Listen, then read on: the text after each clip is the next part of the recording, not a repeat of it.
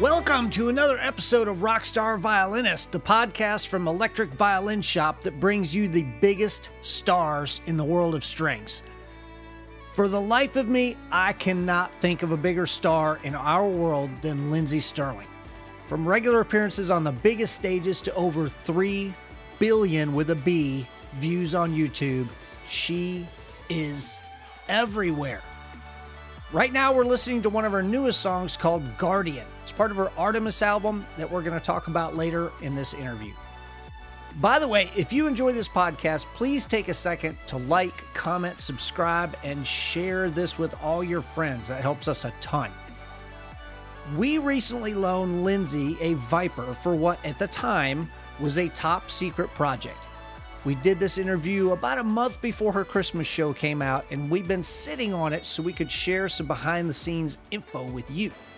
But now we can share it, as well as a really cool look into the mind of one of the most visible people in the violin community, Lindsey Stirling, rockstar violinist. So for my Christmas show, I'm doing a filmed Christmas show this year due to, of course, COVID. And I wanted to do something in it that was just a wow factor that no one's ever seen before. And I have a love for Cirque du Soleil. And so I went to a show like a year and a half ago, and I saw this form of aerial work called hair hanging. And it's where they actually put a ring into their hair in a bun on their head. And then they do aerial work by hanging from their hair, solely from their scalp. And I just remember being so excited when I saw it, and I was like, oh my gosh, they don't need their arms to hold themselves or maneuver or lift. It all relies on body control and their hair. And so of course my wheels started spinning. Here we are a year and a half later. I've been training, and I want to hair hang while playing the violin, but you can't have, your head has to be straight. You can't use your neck to support the violin. So that's why I was like, well, I got to get me a Viper, No doubt. That's crazy. Yeah. Like it's hanging by your hair. Just tell me that hurts.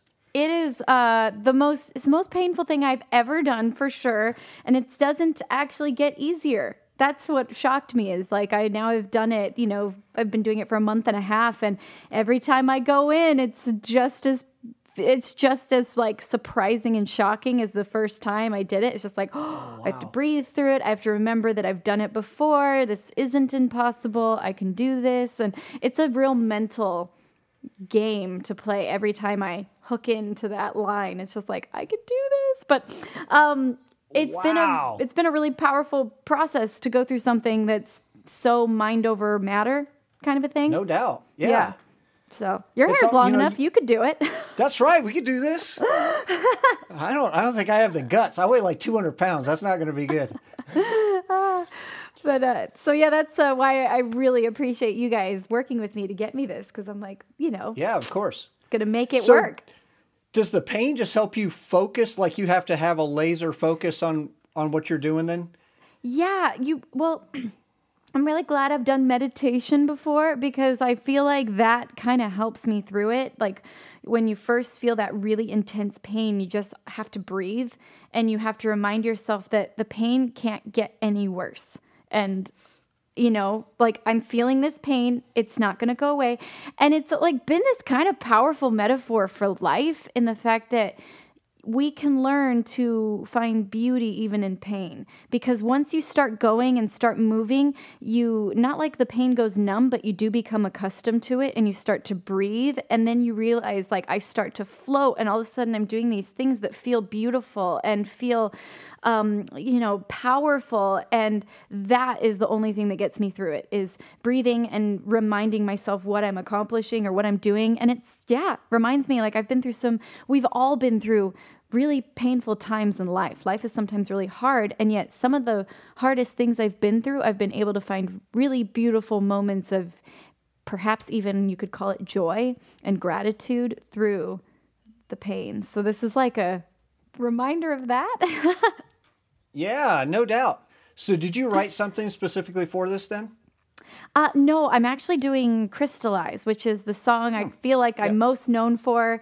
And I'm doing a different arrangement of it, though, that feels kind of Christmassy, so it fits into the Christmas show. Yeah, that's awesome. Yeah. So I've read your book, and I was actually Oh! flipping through it last night to just remind me of a couple things. It's a fantastic book. Thank you so much. You should be really proud of that. Like, Well, you've got an thank amazing you. story, but your personality just really just shines through that.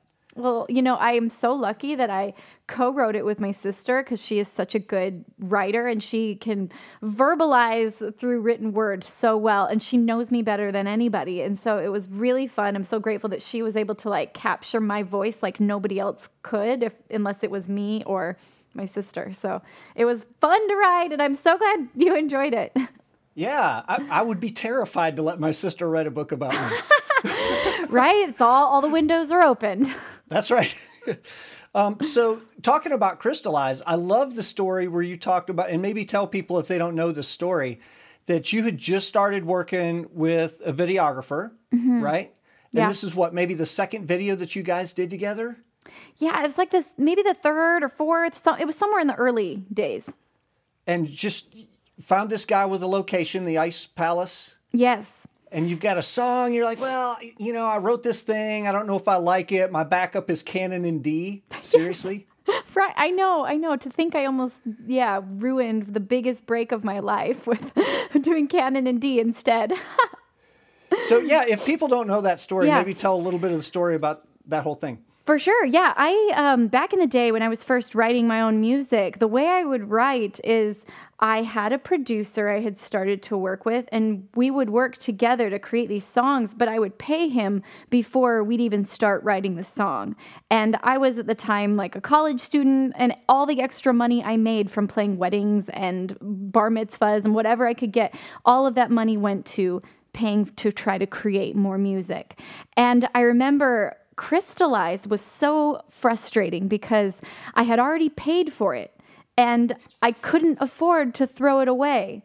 And I say that because I was so frustrated with the song. I couldn't find the melody in it. I couldn't find, I couldn't make it sing for the longest time. And I kept throwing it in the trash mentally and then pulling it back out and being like, no, I can't afford to throw this song away because I need a new song and I can't afford to make another one.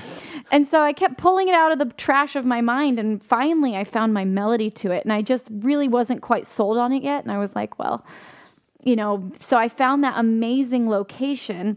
And to this day, I still try to do a lot of my own location scouting. I'm just really involved in the video process. And to me, it's so connected to the music, is the visual that the music inspires. And when I found that beautiful location, I was like, oh my gosh, I have to film here. Do I use it for this song that I'm not sure about? Because it's such a special location. And so, yeah, I almost did Canon in D. And my boyfriend even recommended it. He's like, this is such a stunning location. If you're not in love with the song, like you should do something that you think people will love. And there's that inner gut though. You can't go wrong with trusting your gut. My gut told me like, no, use an original song at this location. So I did Crystallize. I was terrified that no one would like that song. Of course, that's the song that changed my life. Yeah. Like, what did you say, over 1 million views in the first day? Yes. And I know that nowadays that's great nowadays, but back in like 2012, I think, that was even more views back then because there weren't as many people on YouTube, right. And the algorithm wasn't set up the way it is now. So I remember I thought there must have been a mistake or a glitch. I called my sister and was like, log into your computer, look at YouTube. What does the number say? I was so just, how? This is impossible. But it was so exciting. And in that moment, I remember being like, oh, I think my life just changed. And for sure it had. Yeah, that's really awesome. And it takes a lot of guts to put yourself out there with something that you've written, especially something that you like personally are not 100% sure of, Yeah. And again, it's like, Crystallize was very different than anything else I'd written previously. And I think sometimes different for anyone is scary. It's like, this is not comfortable yet. I'm not sure about this. Will my fans that are used to, that style, will they like it? And, but yeah, it just kind of taught me these valuable lessons of just, sometimes stretching yourself and trying new things. Maybe that's exactly what you need. And, also that, again, just trusting in your gut of, no, I should keep pulling this song out of the trash. There's something here. And anyways, it's just always funny because we never know what's going to change everything for us. No one does. You never know when your big great break is going to come. And a lot of times it comes right at that point when you're like, I don't know how much longer I can go on doing this, you know? And then that's when your crystallized moment happens. There's roughly 100% chance that you've heard this song and seen the video. It has nearly 250 million views. But we just talked about it, so here's Crystallize.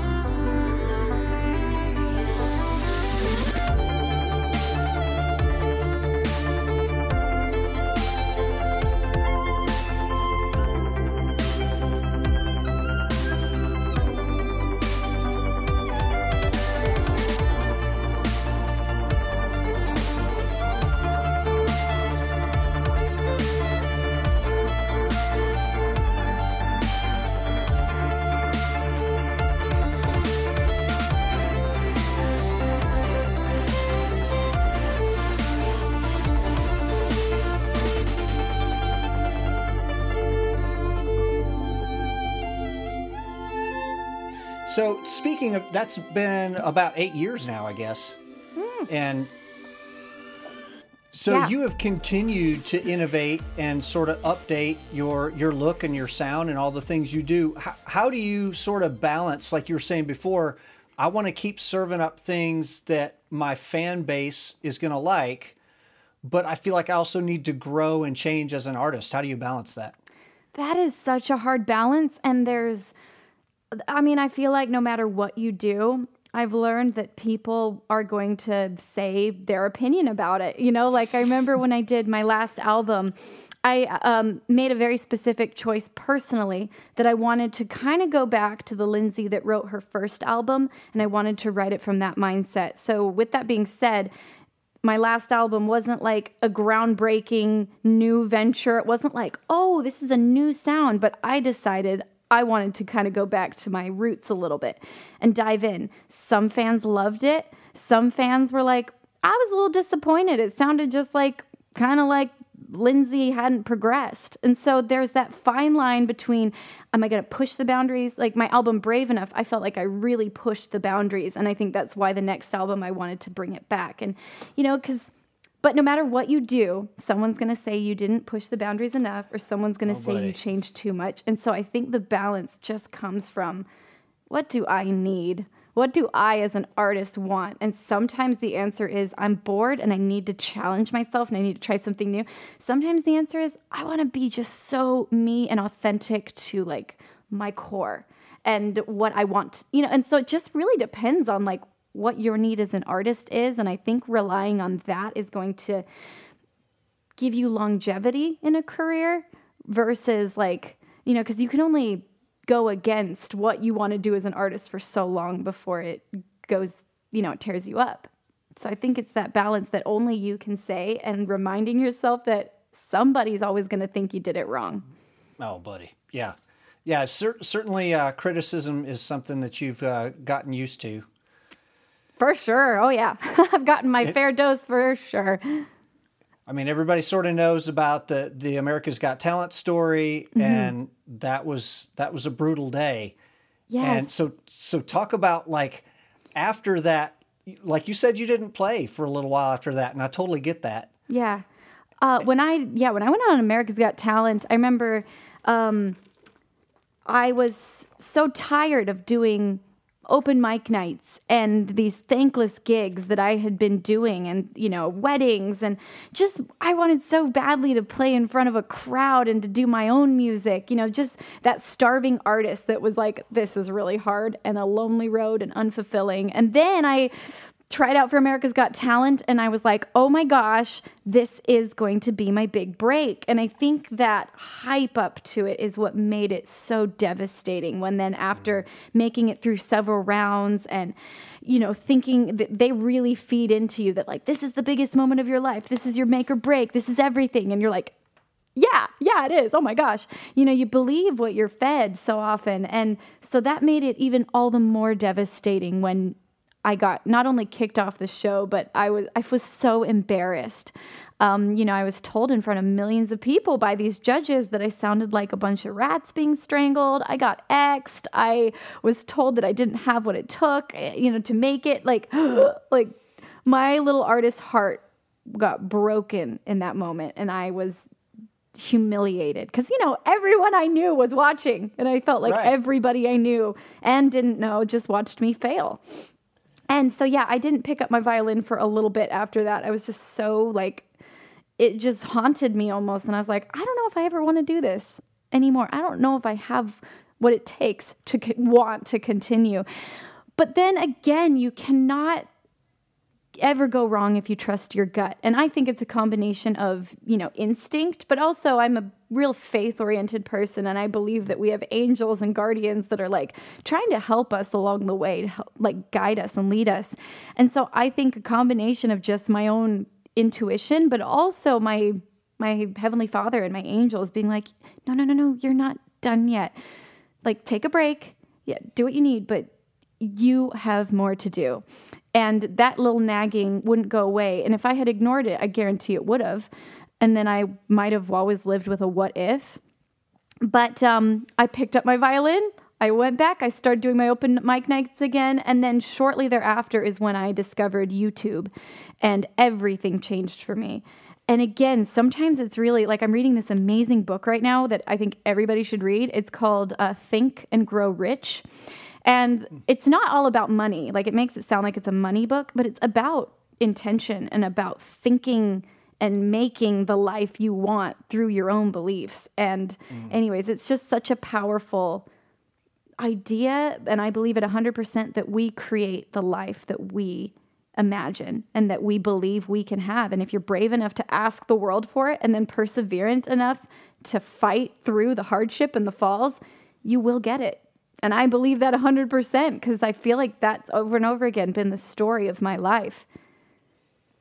Yeah, it takes a lot of guts to after you've been through a really horrible experience like that to go, no, this thing is still inside me and I can't ignore it. Absolutely. So, and I always share that wasn't the first time I failed. It was the most public. I'd had humiliating experience. I'm a dancing violinist. You got to believe I had super awkward, embarrassing moments prior to that as I was learning my craft and trying to find the right place for it. And then I had really devastating experiences since then. To be honest, even once I made it, I've still had, and that's part, I think, of challenging yourself is if you're still receiving disappointments and if you're still sometimes thinking, well, that didn't work out. Okay, well, I'm going to keep going forward. That means I'm still challenging myself. That means I'm still going for it, because when you start to coast, that's when, and there's nothing wrong with coasting, but that's when you're not really challenging yourself anymore. If you're not ever facing any disappointments anymore. Well, that's the thing as an artist, everybody loves the artist who takes risks, right? Mm-hmm. But what's a absolutely. risk but hanging yourself out there with the possibility and sometimes the likelihood that you're going to fail and fail big? 100%. I love Brene Brown. She's an amazing author. And she has a book called Daring Greatly. And she talks about that if you go big, if you go for your dreams, it's not a matter of if I fail, it's a matter of when. Because if you really go for it, she's like, you are going to fall down. You are going to feel like a failure along the way, here or there. But that is the road to greatness. That is the only way to achieve your dreams. And so when we all find ourselves feeling like we're at the bottom and we just fell down a huge hill, you're in the company of the greatest people of all time who, you always love hearing the stories about these amazing people who fell and became the underdog and then rose. Like, when you're at the bottom, you're in the company of greatness because that's where every great person ended up once, twice, or 100 times. And I love a quote that says, opportunity oftentimes sneaks in the back door disguised as failure. And sometimes those failures are the very thing that lead to like the very push you needed or the very opportunity or the mindset or the beginning of the actual road you were supposed to go on. Like America's Got Talent, the failure, quote unquote failure I experienced there was the best thing that could have happened to me for multiple reasons. One of which was, if I had won that show, I would have been locked into a very specific contract that never would have let me have a YouTube channel or my own creative control. And secondly, when I first put out my original album, my first album, the only reason I got any press opportunities, because people are like, oh, a violinist that put out an album? Like, no thanks, we don't really want to interview her. Wait, she was on America's Got Talent? And they kicked her off and they told her what? That's a story. We would love to interview her. People just wanted to hear the underdog story about the girl that was, told she would never make it, but then proved them wrong or whatever. Like they wanted to spin it as, but that very failure was actually the best kickstart to my career. And so, yeah, I believe in that quote 100%, that opportunity is sometimes just disguised as failure, sneaking in the back door. Lindsay had a song on the soundtrack of the 2016 Disney movie Pete's Dragon. This is Something Wild. But while we're listening for a minute, we want to get in a few words about our sponsor, Electric Violin Shop. EVS is the only shop in this hemisphere that deals exclusively in electric bowed strings. Electric Violin Shop supplies Lindsay with instruments from time to time, as well as a number of other big stars like Brian King Joseph, Tyler Butler Figueroa, Black Violin, Taylor Davis, and many others. They carry electric violins from over 20 different manufacturers around the world, as well as bows, amps, and effects. The Electric Violin Shop YouTube channel is a huge repository of all things electric strings, from instrument reviews to celebrity performances and all types of instructional videos. They do a weekly instructional live stream on the EVS Facebook page, and on Instagram, you can join over 26,000 people who enjoy daily pics and videos of all things electric strings. Visit electricviolinshop.com to see all the amazing violins, violas, cellos, basses, amps, and effects that they carry. EVS ships to over 90 countries around the world and for free to the lower 48 states in the U.S. electricviolinshop.com. Now, a bit of Something Wild sung by Andrew McMahon.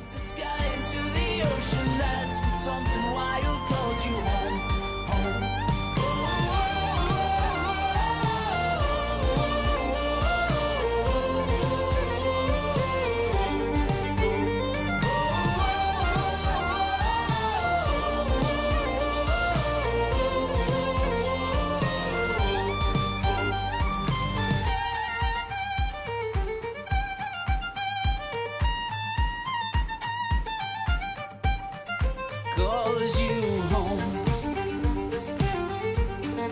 Calls you home. Calls you home. Calls you home.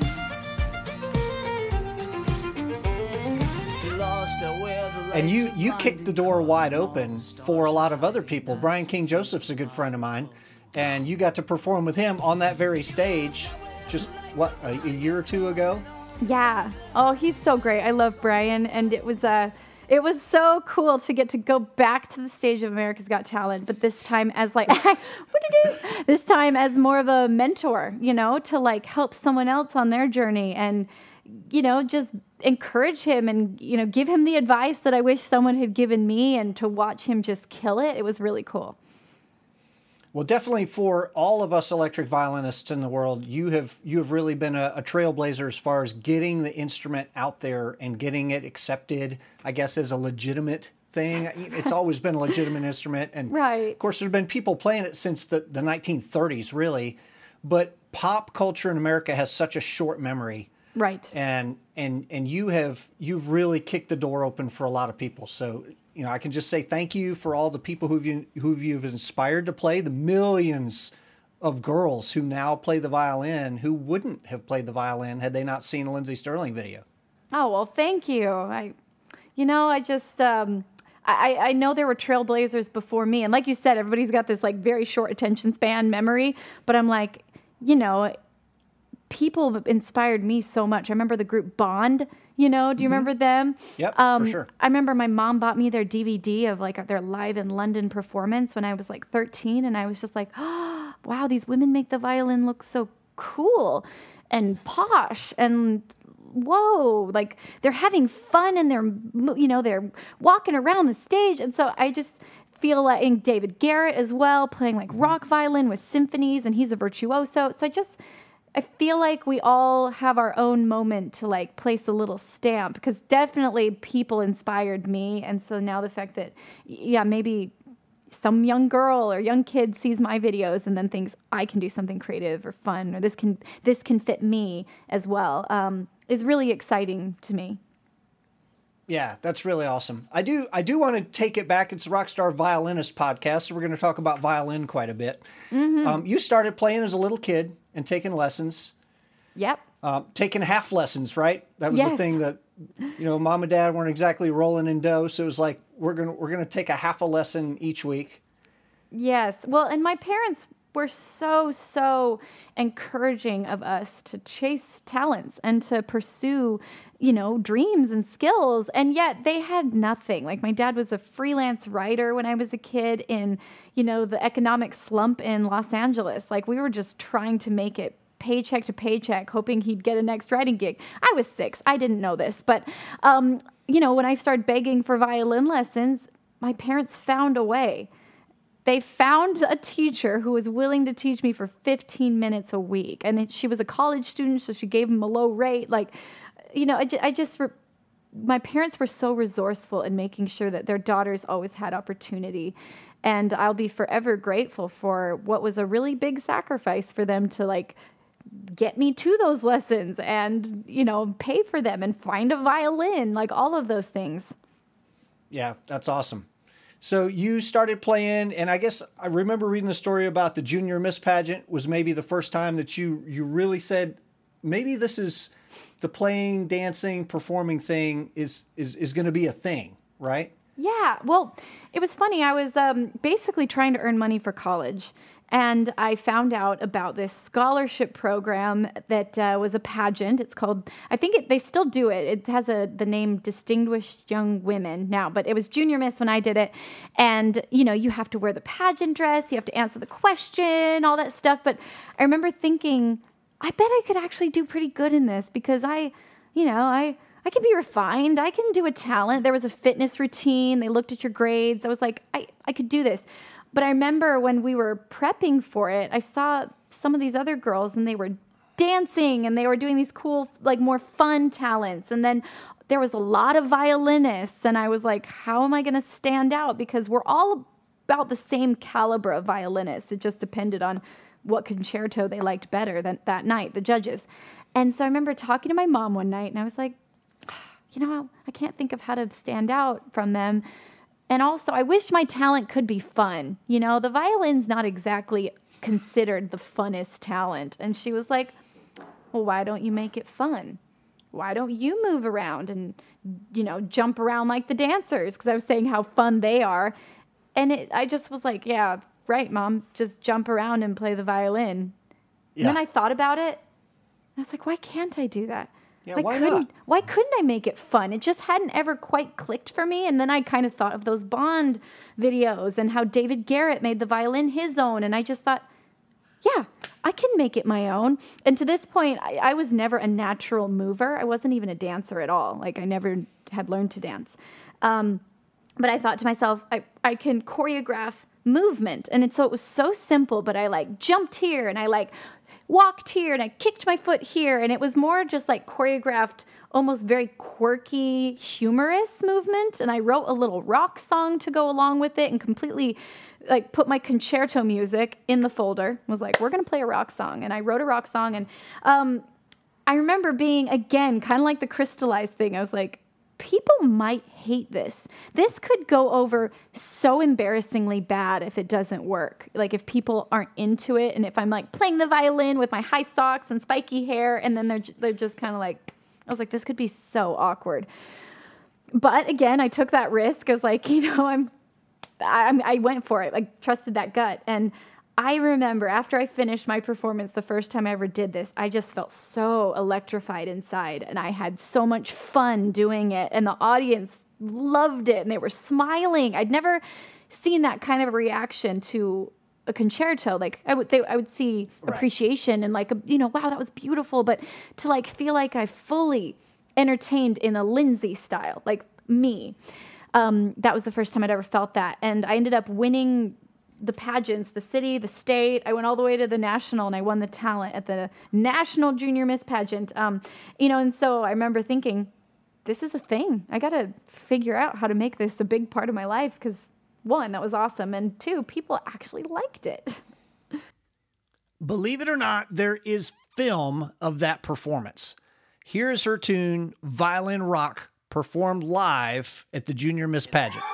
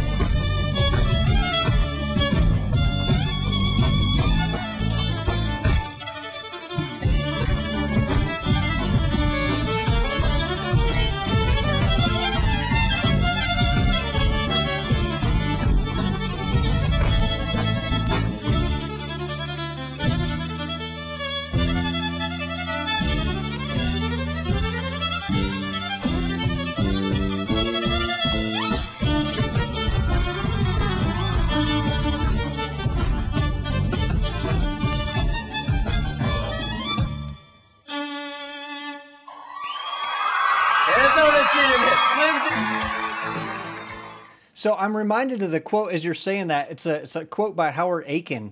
And he said something like, don't worry about people stealing your ideas. If they're truly original, you're going to have to ram it down their throats. Yeah, that's funny. I love that. So it's like, this is a thing that nobody has. I mean, I guess like Celtic, there's been a thing in Celtic music where there's dancing and playing. And I don't know if you were aware of that when you were doing this. Yeah, I remember like Marie Nesbitt, she like kind of pixied around while she played. And I kind of discovered that more once I started to do it. And I was like, oh, she kind of does that too in a very like her own style. And so it's been fun to see that there are so many different ways to be creative. And again, like you said, if you I remember having to really kind of ram this down people's throats when I first was searching for a manager, or when I first started, I was trying to find a record label. And I would send them little DVDs that I'd filmed in my house of me like dancing and playing, and no one could catch the vision of it.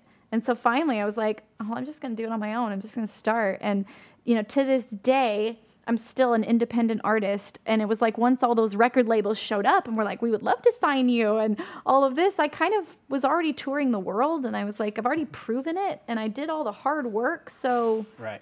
no thanks. Like, I'm good, actually. What are you going to do for me that I haven't already done for myself? Yeah, it's like I did the hard work that most people, that's when you need a label, is to like launch it. So anyways, it turned out to be, again, a great thing that now I'm still an independent artist. I do it on my own terms, my own way. I don't have, I have 100% creative control. And, now that's the only way I could even imagine trying to do something like this. Well, I think YouTube sort of democratized things, right? Because before you had to have a label to get on the radio. Right. The whole payola thing and, supposedly illegal, but we both know better. Right. And it's like YouTube really did democratize, saying that it allowed people to bypass the guys in the suits that sit behind the desk who decide what people are going to like. Mm-hmm. Absolutely. And, that was really a game changer. Right. Well, now I think artists can be so encouraged that there's so many ways now to get discovered. There's the YouTubes, there's the Instagram, and now there's TikTok, which is huge for people being, so there's like all these avenues. And if you feel like you missed the wave on one, it's like, oh, now it's oversaturated. Well, guess what? There's going to be another one next year. Just wait for the next wave. Join the one that's there now, do your best on it, and then wait for the next wave and try to keep your finger on the pulse for what's happening, because there's countless ways to, like I said, kind of just bypass the suits. Yeah. So I guess you said in that first tune that you did for the Junior Miss thing, there wasn't like a high-level choreography thing. Obviously, you've progressed past some very basic kicks and turns. Mm-hmm. How did that whole thing happen? It happened little by little, just challenging myself more and more and more and pushing the envelope. And then, it first started out where I would just choreograph movement to all my songs, and they were exactly the same every time. And it was like, step here, turn there, wink there, and then it started to turn into like, well, I bet I could do a double turn. I've learned how to do one. Do you think I could do two? I noticed dancers point their foot like that. Okay, I need to work on my flexibility so I can do that. So it just became more and more elegant the more I worked on it. And then, of course, I started working with choreographers. And then I really got a full dose of dance when I did Dancing with the Stars. But that was the first time I had ever done, like, formal dance training. And it definitely upped my game. Hold on, let me... Luna! Sorry. Okay. Luna! So we had to take a little break. Her dog was barking, and then my dog decided maybe he wanted to join in. So, all right, back to the interview. So I guess the dancing, very much like playing the violin, it's nobody picks up the violin and just, becomes Rachel Barton Pine. It takes a long time of very incremental progress that can seem pretty slow in the moment. Absolutely. It's just been years of training, Training at first to start out just me by myself, and I've slowly gotten better and better. And, and now I'm up to like, okay, I'm ready to try some aerial work. It's like just constantly trying to evolve little by little, step by step. And it keeps me excited about it. And I think it keeps my fans just kind of always guessing, what's she going to do next? That's the hope. Yeah. Well, and always trying to raise the bar for yourself too, right? Right. Well, especially I'm starting to see some other kids come up and dance and play the violin. I'm like, oh, shoot, the kids are catching up. And they started a lot younger than me. So I got, okay, what's next? Right. So the skill set that you have to do what you do, you have to be able to do so many different things. YouTube, the whole filmmaking business is part of it. And you started that maybe, in high school when you got your first camera and some editing software? I did. I loved, I just fell in love with video work and production when I was in high school. I took like a new media class and then, I got my hands on some early editing software, Rex Edit. I don't know where my dad got it. I've never heard of it since. But I remember my friends and I would make these, what we thought were very elaborate music videos back in high school. And I'd edit them together and we would hang sheets and make sets and,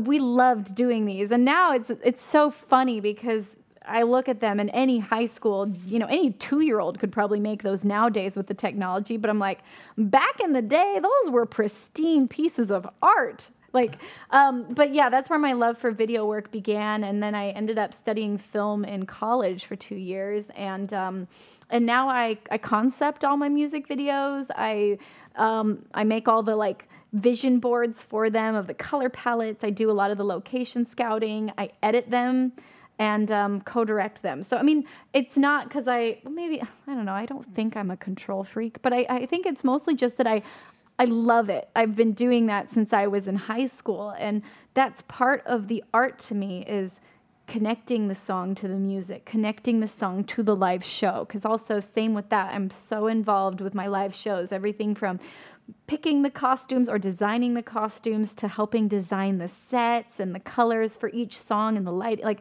I'm just very involved, and I really think it's just, I love the creative process from start to finish, and to be able to see a song concepted in the studio in a melody form, and then to be on stage performing it in a way that works for me. Like, this is how the song looks in my mind, and now I'm performing it for you. It makes it all connect, and I think that's the way that I feel the most authentic when I get on set of a music video or when I step on stage to perform. It's like, this is the truest form of the song for me. Yeah, well, it goes back a long way, right? Music being a fully immersive, multi-sensory, experiential type thing. You go back, I mean, even as far as opera, where there were visuals and there were singing and music and sets and costumes and the whole thing. Like, we don't want to just experience music with our ears. We want to experience it like this fully multi-sensory thing, right? Absolutely. I totally agree. I think that's when it comes alive, and it's like it takes on a new life when it gets there. And I sometimes joke that it's like when I'm writing a song, it's kind of like a first date with the song. I'm deciding if I want to pursue it anymore. And then once you realize you like the song, it's like you're starting a relationship. And then once it's like all these different levels. Once I make a video for it, I really start to fall in love with the song and even more. And then when I take it on tour, we're married at that point, We have kids. That's right. But this song's cool if you play another song later, Absolutely. This is a tune called Underground from Artemis.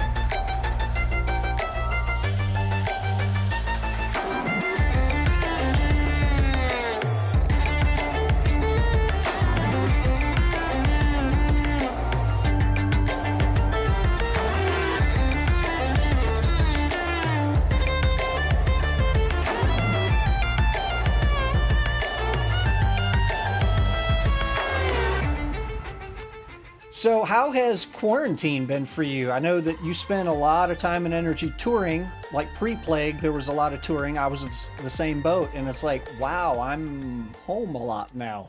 Oh, I know. I've never been home so much. And, the first, 3.5 months of the quarantine, I flew out to be with my sister. I realized that LA was going to lock down, and I was like, well, I don't want to just be here by myself. So I flew out, and I was with my sister and her kids and her family. And it was actually such a beautiful experience to get to spend like quality time with family, like undivided time for 3.5 months. And my mom came out with us as well. And, it's a time I'll always be really grateful for, because we as touring artists, we don't get to do that as much. So it was a very special time. And now that I'm, back, kind of life is slowly picking up in a very, new way, a new normal. But I've realized how important it is for my mental health to stay creative. And so that's why I decided, one, for my fans and for myself. And also I really wanted to employ my crew that I had, we were supposed to tour the whole, at least 6 months this year. And so I have been planning and creating this Christmas show that we're going to film and tape. And, my dancers and we're going to start rehearsal soon. The crew is building the set, so it was exciting to me for multifaceted reasons to give everybody a chance to be creative again. And also, I think come Christmas, everybody's going to want something to lift their spirits, especially if this gets worse. Hopefully it doesn't. But so I that's kind of how I'm dealing with quarantine is, well, how can I lift in my little corner of the world? Because if we all lift where we stand, we're going to be okay. So my corner, I'm just trying my best to stay creative and take care of my people. Yeah, you've got a podcast too, right? I was listening to your interview with Johnny Resnick. I was working out in the gym today and I was like, I want to listen to this. So I listened to your interview with him and you used that same line that lift where you stand. Yes. Oh, he was great. I loved that. I loved your rendition of Iris with him at the end. Thank I've you. always loved that tune and you served it up. You really did. Everything you did was so musical and so appropriate to the song. Thank you. Well, it was so cool to be able to work with him on such an iconic song. I'm like, oh man, I have many memories. I remember going to their show and to be able to then play with him was really cool. And I think that's always so fun as an artist is when you get to work with people that you're like, I never would have imagined that I would get to work with Johnny Resnick from the Goo Goo Dolls or Amy Lee from Evanescence, she's so iconic and shaped my music so much especially when I was starting. And so, it's always really amazing when you get to work with people that you're like, I idolize you now, but also in my formative years, you were important in my life. So, it was really fun to do those podcasts. Yeah. So how do you approach a song like that? That's sort of like this iconic song now. And you go, well, I want to put my spin on it, but I don't want to crap on this song either. Right. Yeah. So, don't want to change it how do too you much. approach that? I just, I'm such an improvisational writer. And so I'll just jam to it until I feel, I'll play it over and over again until I feel like I've found melodies that repeat, as I'm playing, sometimes just noodling. And then I'll play something that I'm like, oh, that's nice. And then I remember it. And so I'm like, okay, so I don't know. I wait till the melodies just start to stick themselves in there after I've noodled for a while. And, but yeah, it's always that balance of oh gosh, I don't want to overplay. I don't want to do too much, but, right. Yeah. Well, I'm glad to hear you say that because it's a similar process to what I use on something like that. I'm just going to sit here and jack with this thing until something kind of starts to stick. Right. So the melodies, the good ones are sticky. So like you said, they'll start to stick or they stick it out in your mind. You're like, oh, that was nice. And yeah, I love that when you just get to noodle around to something until it feels great. Here is that tune, Iris, with Lindsay and Johnny Resnick. I'd give up forever to touch you, 'cause I know that you feel me somehow. You're the closest to heaven that I'll ever be, and I don't wanna go home right now. 'Cause all I can taste is this moment, and all I can breathe is your life. Oh, and sooner or later it's over, I just don't wanna miss you tonight. And I don't want the world to see me, 'cause I don't think that they'd understand, where everything's made to be broken. I just want you to know I am.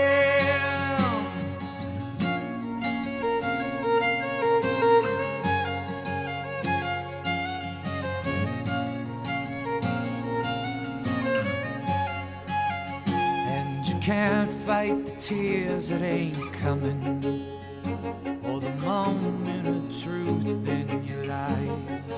'Cause when everything feels like the movies, yeah, you bleed just to know you're alive. And I don't want the world to see me, 'cause I don't think that they'd understand. Where everything's meant to be broken, I just want you to know I am. Oh yeah.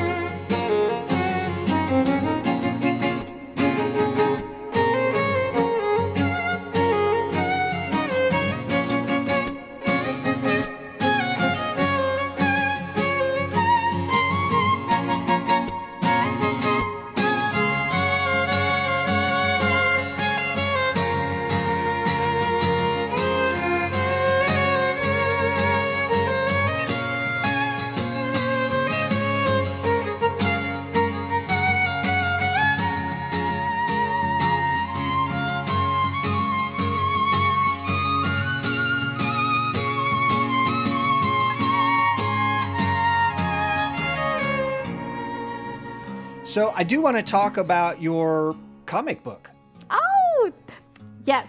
I've had a lot of fun working on this, and it's funny. At first, when I started the process, it was all because I was writing the Artemis album, which was my most recent album, and I wanted it to have a concept, and I decided to call it Artemis. And as I started to research more, I loved the story of the goddess of the moon and just the symbolism that represented to me personally. And before I knew it, I had started to like really characterize this Artemis that the album was about. And then I was like, she's an actual character to me now. And then I was like kind of deep digging into mythology, and I'm like, this is a deeper story than just a concept album. I need to write a story for this. And so the comic book was born, and I decided to make a 6-issue series comic book. And I had no idea how much work that would entail when I set off on the journey. I was like, I bet I can get this done by the time the album's written, you know? Oh my gosh, a year later, here we are. 3 issues are out. The whole story is now done and it's scripted, but now we're just working on rolling out the art because we didn't want to, like, for at least the writing process of a story, I didn't realize how often you'll get to the end and then realize, well, now we have to go back and fix the beginning. And now this doesn't make sense in the middle. So if we want this, we have to cut that. Like, so we couldn't start the art until the whole story was done. So, but I am so proud of it. I'm really, really proud of the story, the depth, the characters, the symbolism. Like, we built a whole new, like, world with its own culture and its own, like, political structure. So it was very in depth to, like, build a new world. And it was just a lot of fun. And it made writing this album feel fresh, because this was my 5th studio album. And it's always like, how do I make this one feel, like, exciting? The same way the first one was like, I'm writing an album, you know? And I think feeling like I was composing characters' stories made it new. And it's also made the music videos so fun to do because, you know, they're all based on a story and, like, repeating characters and, like, giving my fans little sneak peeks of, like, you know, and they'll be guessing, like, oh, I bet that's Orion. That must be her love interest, or, you know, and having friends play the characters in the music videos, like Derek Huff played the, you know, her love interest, and we did this waltz in the forest. Like, it's just been so fun and made it feel really fresh for me. Yeah, the Till the Light Goes Out video is so good. Thank you. That was so much work and so stressful to, you know, be on set. We had one day to get that entire thing, and that involved learning stunt choreography and, you know, dancing in rock circles and fighting. Like, but it was so fun to do and so rewarding because I was so happy with how it all came together. Yeah, well, the fact it's sort of ties in with that whole experiential thing is that there's music and there's dancing, and there's choreography and there's characters, and now there's a comic book, and there's like this whole big thing. It's not just, well, I want to put out a song. It's a whole like universe that has to be like, I think if people truly want to experience it, it forces them to dig a lot deeper. And then of course, when they do, then the music means a lot more, right? Absolutely. It kind of puts people a little bit into the head of artists, because a lot of times artists have a lot of depth underneath what our song, this surface level piece that you get to see, but there's so much depth below it. And that a good song, people feel the depth, but they don't always understand what the depth is, even though they feel it. And that can be beautiful too, but it's been fun to kind of let people see the depth of these and what they mean to me personally. And, and it was also just fun. Like when I wrote Till the Light Goes Out, I was like, I want this to feel like an epic battle, because I knew I needed that song in the album for the story. And anyways, it was just a lot of fun. Yeah. And of course the challenge too is that there are going to be people who consume this on Spotify or whatever, who don't have the book, of course, who don't see the video, who don't know the story behind it. And the song has to stand on its own, even apart from all that. Right. No, for sure. It's like you have to make sure that some random person could happen upon it on Spotify, and that, hopefully they'll like it. Also, that some random person will see the video and they'll have no idea the story. So each video has to be a piece that can stand on its own, even if you have no idea that there's a furthering of the story or that there's background behind it, And so that's been part of the fun, the challenge, and also the, dang it, of the project, is you wish everybody got the full scope. But at the same time, you got to be grateful that some people are going to just get bites of it, and hopefully it can stand alone. We just talked about the video shoot for Till the Light Goes Out. So here's some of the song.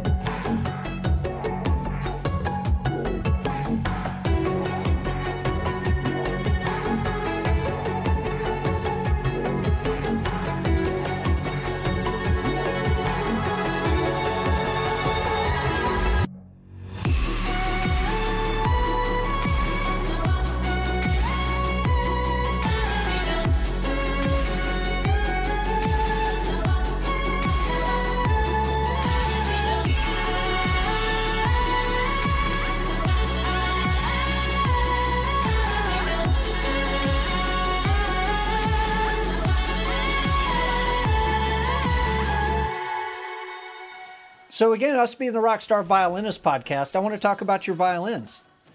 Oh, yeah. You're one of those people who is a little unusual in that you seem to bounce back and forth pretty regularly between acoustic and electric.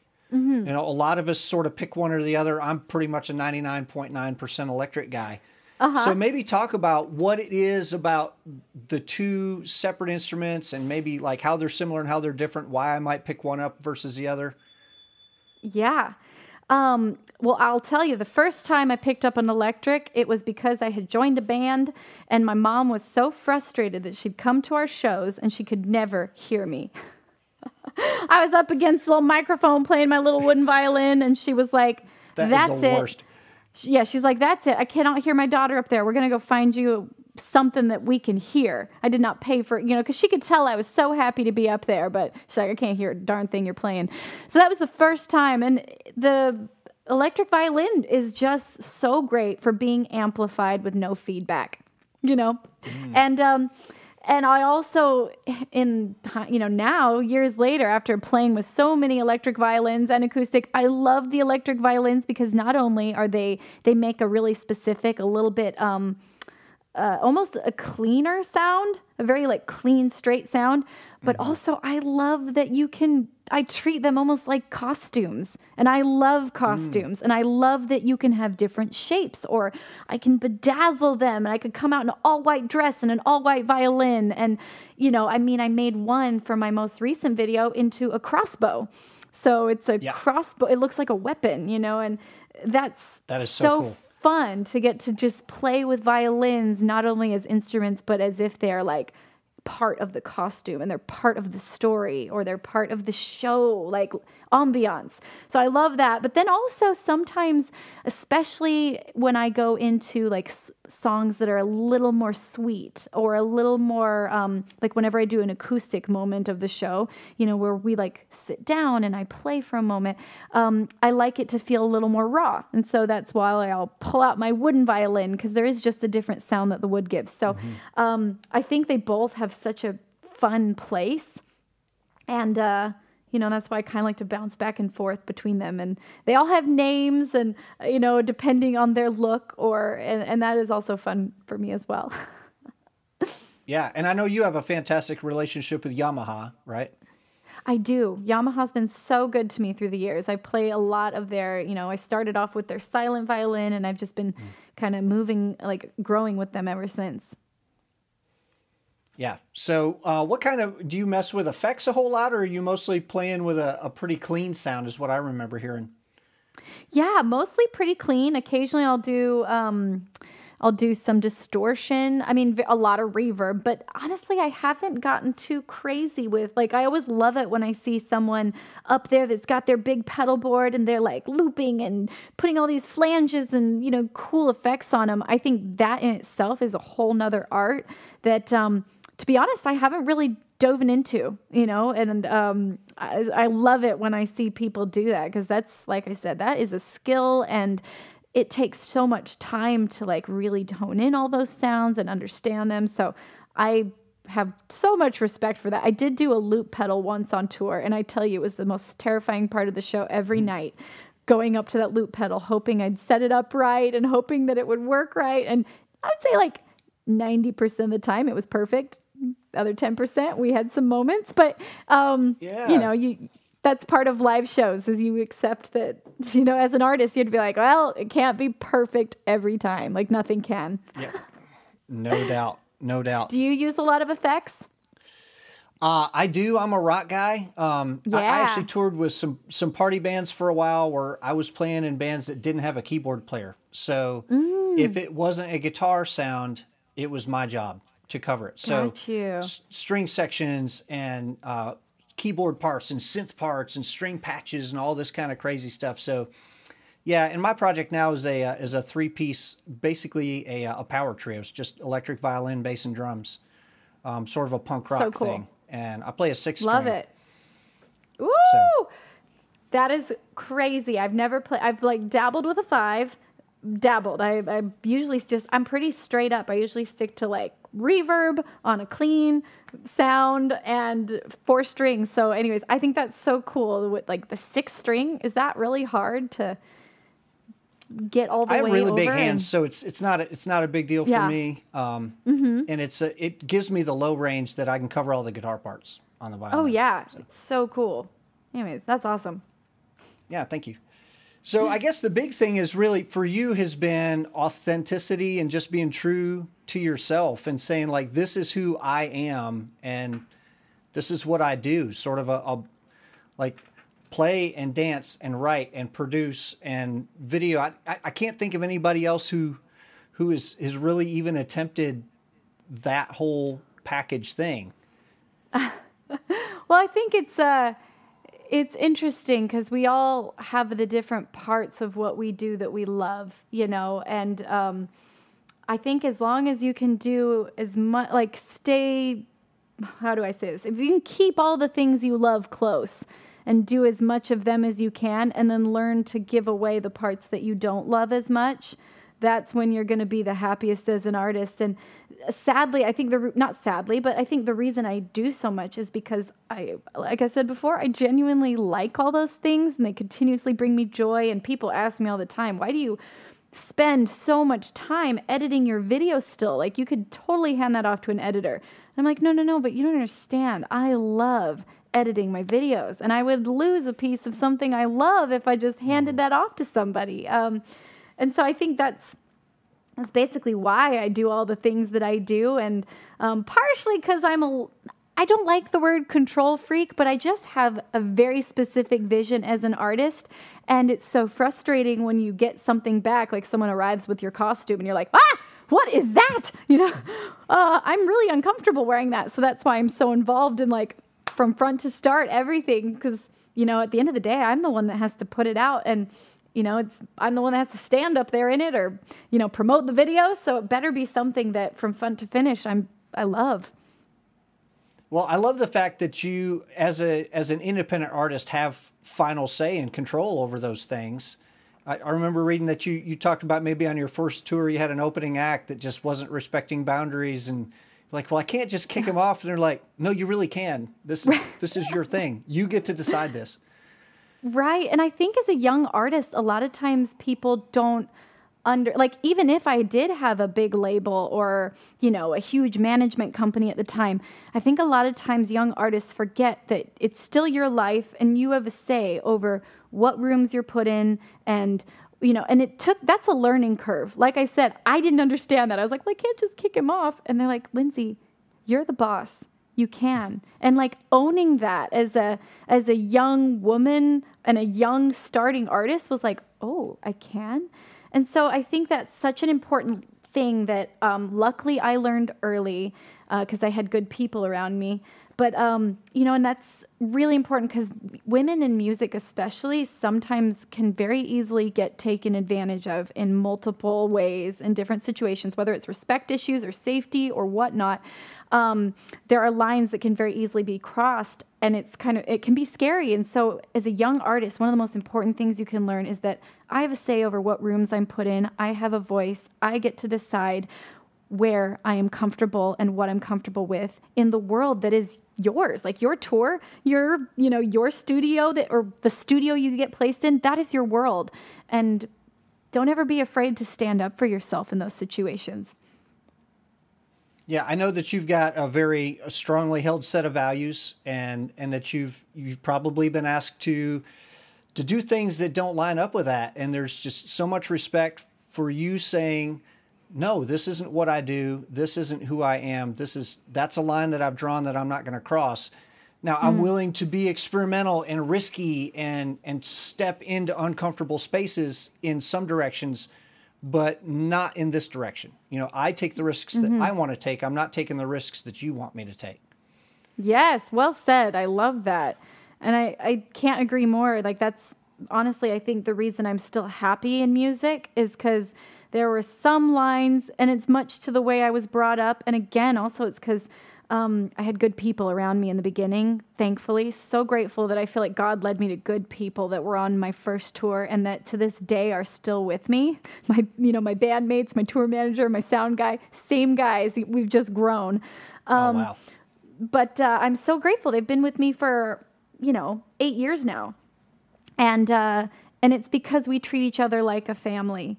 And we have always been there for each other. But yeah, there were just some lines early on that I drew that were non-crossable. And because of those lines, these guys have stuck around. And we have a very healthy tour family, because there's just a culture that was set up from early on. And like I say, I don't take full credit for it. It was a team effort to create a culture. And it's a part of my management team now. It's a part of my tour team. And it's just the way I live my life. But it all came from there were strict boundaries. And, and then there's that gray area where you get to decide where you're willing. I love the way you said that. Yeah. Well, thank you so much for doing this interview. This has been really a treat for me, and I hope that our listeners really dig into this. I can't imagine that there's anybody out there who doesn't know how to find you, but I guess tell people where to find you. Well, everyone, you can find me at Lindsey Sterling on most things. Come visit me on YouTube. That's probably my favorite place to share my art. So come find me, Lindsey Sterling, on YouTube or on the Instagrams, all the things. Yeah, and then your Christmas show is going to be on YouTube, or where's that going to be? We are going to do it on, I think we're partnering with CID, and so it's going to be a special, like, one of those special ticketed platforms. And so it's going to awesome. be a ticketed Christmas show. I can't wait to do it and share it. And so stay tuned for that. Yeah, so everybody hook up your big screen and your surround sound and get the whole experience, right? Absolutely. And what should people be eating while they're watching this? We want this to be a multi-sensory experience. Oh, right. Well, actually, I'm going to be with everyone who purchases a ticket. There's a little fun packet that comes with it of like my favorite holiday recipes, my favorite holiday craft. So this is going to be as much of a, I think everybody misses the experience. For most of us, we think of going to the show, leaving your house, getting dressed up. So I hope that people will put on their coziest, cutest Christmas pajamas and then sit there and eat their favorite holiday snack. And if you don't have one, you can use mine. And just make this a new kind of show. And the show is going to be called Home for the Holidays. And I hope that people feel joy in their homes as they watch it. Oh, that's awesome. Well, thank you so much. Awesome. Well, thank you so much for your time. And again, I am so grateful. You guys have always been so supportive of me and, helping me get some really cool violins for specific performances. And especially, I cannot wait for you guys to see what we do with the Viper. So, yay. Thank you so much for tuning in to another episode of Rockstar Violinist. It has been a crazy 2020. And we're very much looking forward to a different and better 2021. We're going to take a little break for the holidays, and we will be back next year with a bunch more rock stars. So in the meantime, go back and check out some of the over 50 artists we've interviewed so far, and we will see you on the flip side. Play loud, play proud.